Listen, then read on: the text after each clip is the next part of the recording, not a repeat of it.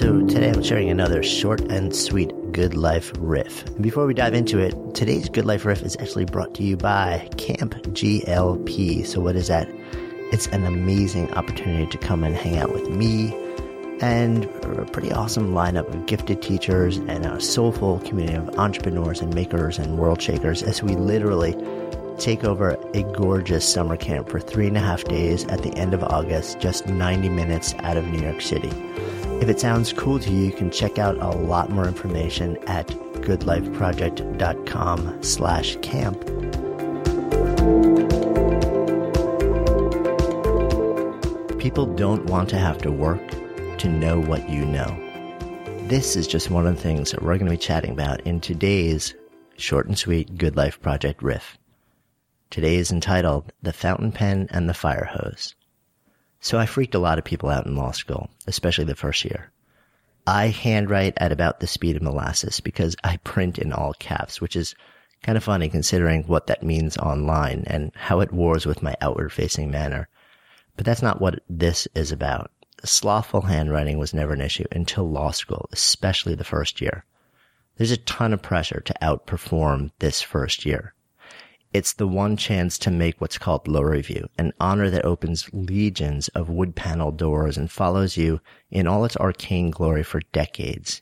Everyone is gunning for it. Generally, the top 10% make it, and you can only make it the first year because once you're on, you're put to work for the next 2 years, writing and researching and editing. So let's add another wrinkle. Most of your first year grades are based on a single exam, given at the end of the year. One test, one day, one grade for an entire year. How you perform on that day matters, and most exams are written by hand. Which brings us full circle to my dilemma. So I have one chance to impress, and I write like a slug. But there's actually one thing I do slower, read. So here I am, faced with a 15-page fact pattern, very often followed by a single question. Identify all potential causes of action, argue both sides, apply all relevant rules of law, and decide who wins each and why. This is what I would call one of my oh shit moments. So minutes in, people on all sides start to write and write and write. Pages and pages of blue books snap over as the sound of madly scrawling pens consumes the room. The fire hose approach to essay test taking is apparently alive and well. Spray the page, write everything you've ever learned, not just during the semester, but since birth. If you came out of the womb with a priori knowledge, or you've developed the ability to tap into alternative realms, write that too. Screw it, it's all points, and you need every point you can get. Then pray that the TA grading your paper has already loaded up on black coffee and doesn't mind wading through a vast ocean of junk in the quest to uncover the handful of true gems that'll land you the points needed to rock the grade. This option isn't open to me, though. I can't do the fire hose. On a technical level, I just can't write that fast. For every 4 or 5 blue books my classmates amass, I can write maybe 1. So I sit, knowing every word I write needs to be a direct hit. It needs to count.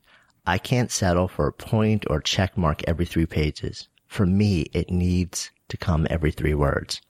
15 minutes pass. I sit. 30 minutes. Still nothing. Not a word in my first and what would become my only blue book. I seem to stare out into oblivion, and friends see this and I'd later learn get a bit spooked. They think I've totally frozen, but something else is actually happening. I'm in a bit of a processing trance, synthesizing facts and arguments, laws and conclusions, arguing both sides in my head, applying and battling and refuting and judging and resolving. Pattern recognition consumes me, because once I begin to write, every concept needs to be fully formed, or as close as I can come. I can't do the fire hose. I can't spray and pray. I have to do more of the fountain pen. Slow, deliberate strokes, indelibly rendered in a single pass. Every word must count. So finally, I begin to write, probably a solid 45 minutes to an hour after most have begun.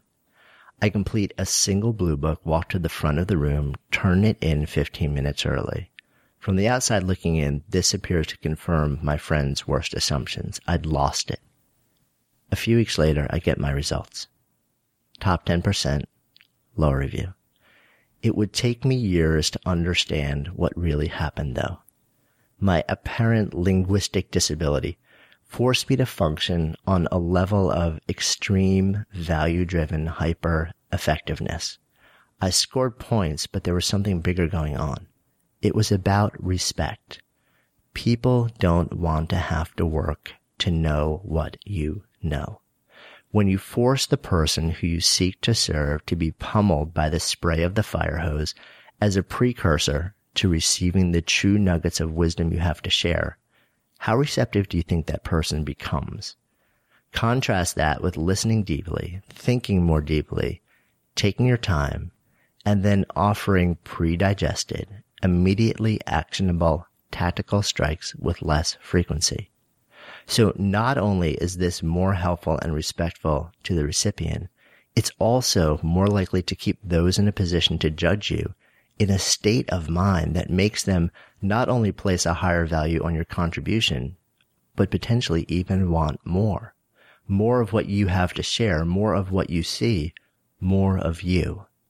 This is especially true in the world in which we live today, because increasingly we live and breathe into a barrage of constant connection and information.